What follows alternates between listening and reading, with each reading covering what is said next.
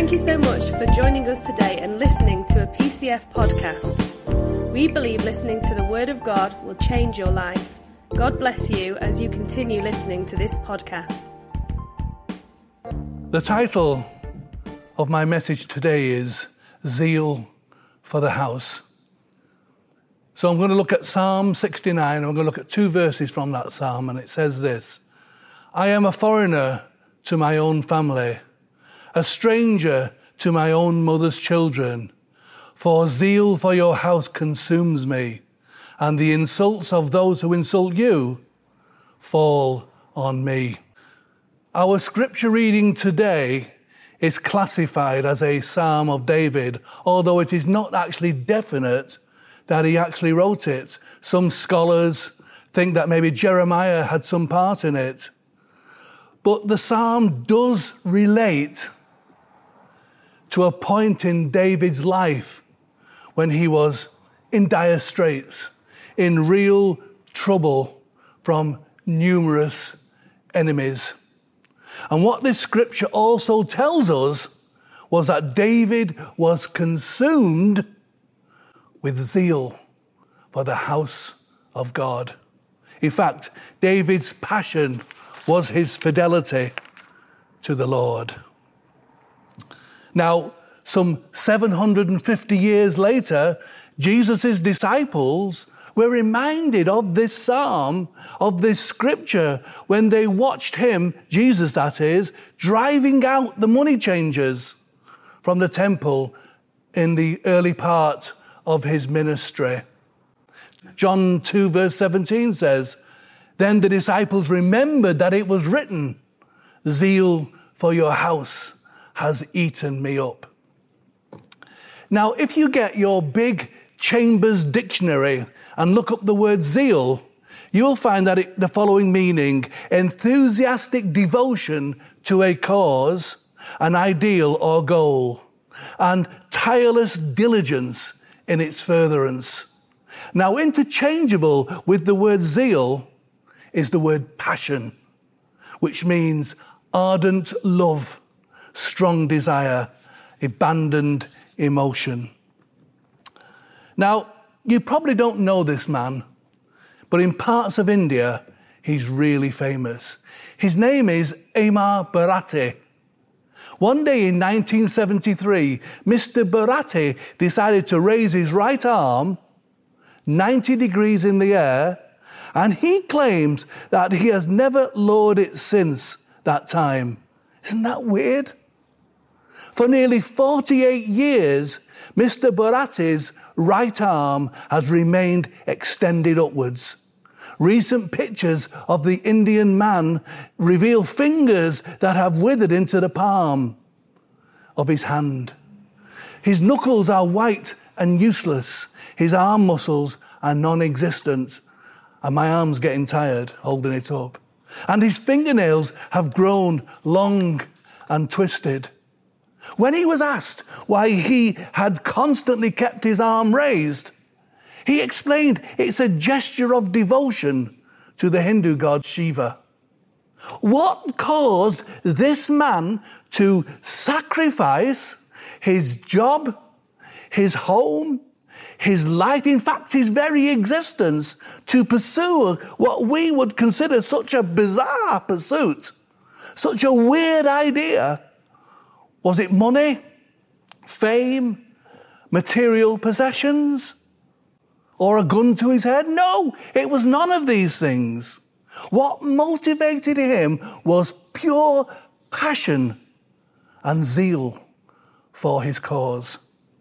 The kind of passion that separates the men from the boys and the women from the girls, the prayers from the players, the intercessors from the interferers, the contenders from the pretenders, the complimenters from the complainers, the encouragers from the discouragers, and the supporters from the reporters. You know, those people that tell us everything what's wrong about life. I don't know about you, but I've heard it said that there are two kinds of people in the world today: the bored and the boring. Present company excluded, by the way. I don't think that's quite accurate, though, because there's a third category, the passionate. And they are a little bit more difficult to find in this world today. Because, friends, passion is so important. Husbands, imagine how you would have felt back in your youth, your courting days, and you just popped the question to the love of your life and asked her to marry you, and she had just shrugged her shoulders and said, well, I suppose so, if I must. Think about the great leaders of the world. The characteristics that stand out is their passion for what they did. Gandhi for human rights. Mother Teresa for the suffering. Winston Churchill for freedom. Bill Gates and Steve Jobs for technology. To name just a few. I was reading about this guy called John Shatner, and he founded this company in America in 1984, and he called it Papa John's Pizza. Famous company. He opened 1,600 stores in just a few years. In 1 year alone, he opened a store every single week. And Life magazine did an article on him, and they said this: pizza is Shatner's life and his passion. And he takes it very seriously. Think about any person in any field, business, sport, music, research, writings, anyone who has accomplished great feats. They are all driven to success by an overwhelming passion in their lives. And if there are people who have such a great passion for things that are not going to last beyond this life, that are very temporal, how much more, friends, how much more should we as Christians have a passion for what we do? To serve God when what we are doing will last for eternity. Our lives should be defined by a passion for our Lord. Sadly, I find that is not the case with many of those who call themselves churchgoers. Passion is what the church is missing today. It's the very thing that we must acquire, that we must get in our churches. So this morning, let us seek, let us pray for that Pentecostal fire to come down and ignite us and let it burst forth from us. And I was thinking about that then. I was reminded of that hymn written by Harry T. after the Pentecostal revival in Scotland, in the Scottish town of Kilsyth in 1908. He wrote this song. I was going to sing it, but I don't want to murder it. So this is what it is. I'm going to just read it. It says, let the fire fall, let the fire fall, let the fire from heaven fall. We are waiting and expecting, now in faith, dear Lord, we call. Let the fire fall on the promise that we depend. From the glory of thy presence, let the Pentecostal fire descend. Friends, passion. Passion is what separated Demas and Timothy. Demas left Paul when the lure of the world, the temptations of this world, took a hold of him and became too strong. But of Timothy, Paul says, I call to remembrance your unfeigned faith. Passion is what separated Cain and Abel. Cain tried to get by with a half-hearted sacrifice that had basically cost him nothing. But Abel was willing to shed blood in his worship. And I'll tell you something this morning, friends. When we have a passion for Jesus, we should be willing to lay on the altar anything, friends, anything that would distract us or take our eyes off Jesus. Passion is what separated the rich young ruler from the disciples. When he left Jesus, he was very sorrowful. But Jesus turns to his disciples and says, will you go also? To which they replied, Lord, where would we go? In other words, we are sold out for you, Lord. Passion is what separated Judas and Peter. Whereas Judas never found a place of repentance, Peter repented and then preached the message of salvation. The success stories of these people are separated from their failures, not by perfection, not by pedigree, not by talent, not by wealth or status, but by passion. Passion that kept them at the feet of Jesus when they had a million other places to go. So why do Christians lack zeal? Why do we not have the passion that we ought to have? The thing is, today we live in a culture that feels a great passion about tiny things, about insignificant things. Today, people hunger for the junk food of the body, the mind, and the soul in this 21st century. Us British, well, we understand how passionate we can be about, say, sport. Athletes will give up years of their lives, subsist at poverty levels, rise early to train in rain and snow, restrict their diets, push their bodies to painful limits, consult sports psychologists, endure injuries and fatigue, and sacrifice relationships, careers, and any other vestige of a normal life, all to satisfy the cravings for Olympic gold, or world records, or playing for Manchester City. The rest of us, well, we'll run cable TV into our homes, buy a big screen TV, install surround sound, sign up for pay-per-view, and spend countless hours in front of the box watching our sporting heroes. So great is our appetite to watch these athletes perform, others of us will drive for many miles to multi-million-pound stadiums, pay through the nose for car parking and tickets, and to add its insult to injury, pay $6.50 for a hot dog worth about 50p. I know, because I am one of them people. All just for the pleasure of seeing some overdeveloped, affected millionaire hit a ball or make a tackle. Such a vast appetite for such a trivial thing. Us British, well, we understand what it means to be hungry for our vanity. We spend millions annually on creams, ointments, lotions, and smellies, and that's just the men.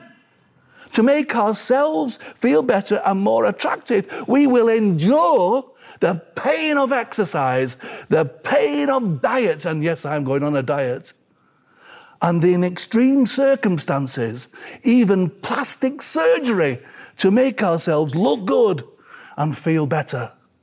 Such a vast appetite for such a trivial thing. Us British were even passionate about our hobbies. The old British hobby, everything under the sun from stamp collecting to extreme snowboarding. And we spend vast quantities of time and money and attention and energy on the most obscure of pursuits. Such a vast appetite for such a trivial thing. Yes, friends, we know what it means to be passionate. It's just that our passions revolve around tiny and unworthy things. We give the best of ourselves to matters that ultimately don't matter, that ultimately don't mean a jot. Jesus, he promises us that if we make him and his cause the passion of our lives, we will find satisfaction for our souls. That's because those who hunger and thirst after righteousness will be filled. And you know what? You will find God himself. The psalmist says, "Delight yourself in the Lord, and he shall give you the desires of your heart." This morning, it should be clear to any one of us who is attempting to be a Christ follower, that God has called every one of us to be engaged in his service to others. This morning, friends, God is looking for a people of zeal, a people of passion. Is that you? Christ followers are supposed to be passionate people. Christ followers are supposed to be a people who will burn with passion to serve God and to serve others. But too often, we take the life-changing grace that has come to us so lightly. Too often we allow ourselves to rest, to dwell, to park up in the comfort of the grace of God that provided us salvation, and we never allow it to touch others around us. This morning, friends, I want to say to you that serving God is much more than an emotional experience. Serving God is much more than great worship and great music. Serving God is much more than reading our Bibles and praying every day. Serving God is much more than keeping ourselves untouched from the cultures around us, because serving God is always about others. And God is calling this church, our church, PCF Church, to another level of walking with him. You know why? Because God has raised the bar here at PCF. God is calling you and he's calling me to another level in our spiritual journey, on that journey going north, because God has raised the bar here at PCF. Maybe you are resting. Well, now is the time to wake up. Maybe you have taken a break for a while. Well, maybe now is the time to pick up those reins. Maybe you have put your time in and you just don't feel like it anymore. Well, friends, as someone said to me only the other week, there is no such thing as retirement in the kingdom of God. God doesn't have reserves. God doesn't have weekend warriors. God is looking for people who will serve him by serving others. He calls us to serve him without recognition. He calls us to serve him because it is right to serve him. He calls us to be dedicated in the ministry that we are engaged in. But it means that we must put time and we must put effort into whatever it is. Whatever it is that God has called us to do. I can't tell you how much of a difference it will make in this church if the people in this church will get passionate about what we are doing and have a real positive attitude about what it is that we can do with God's help. And I must admit, I sit down and I dream about being considered a passionate person for God. You know what? I dream of being part of a church full of zealous, passionate people, Christ followers.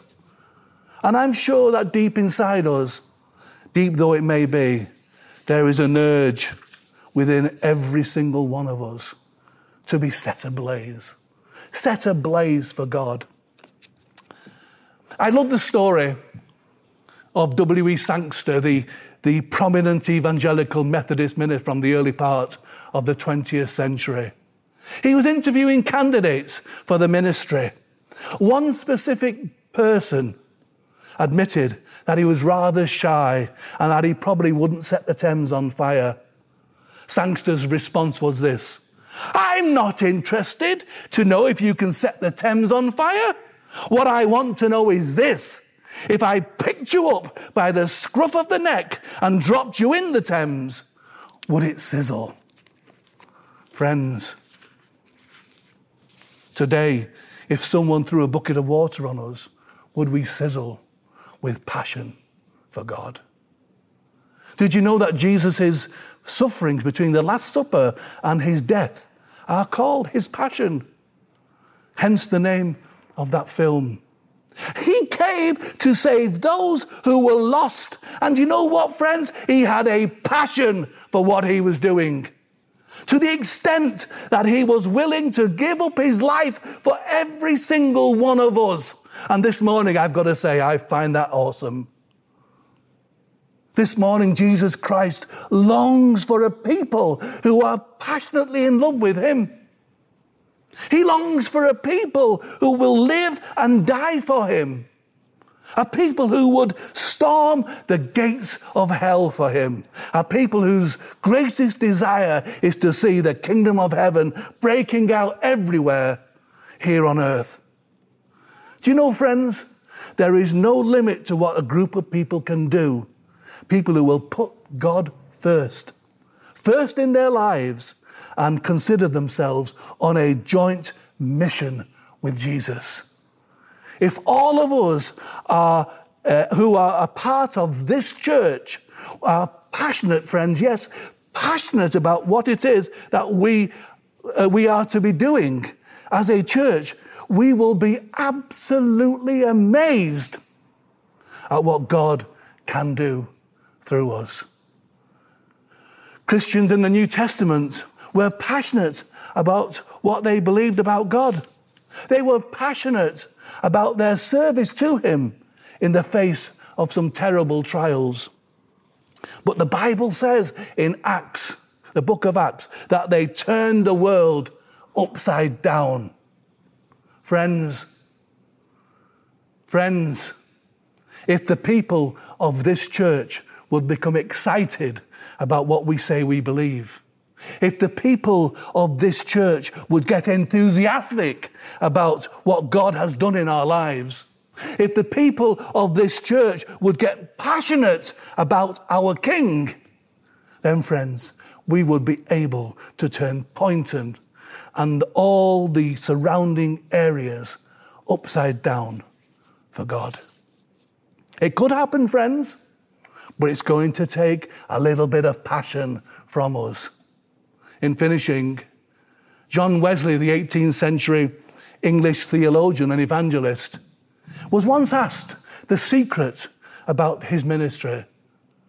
And he said this: every morning I get up and I ask God in my prayers to set me on fire and let people watch me burn. This morning, friends, my prayer for you, my prayer for this church, my prayer for our lives and family is to ask for God's holy fire to ignite our lives with zeal, to ignite our lives with fervor, to ignite our lives with passion. Why? Because, friends, we have a passionate God who loves us. God bless you all this morning.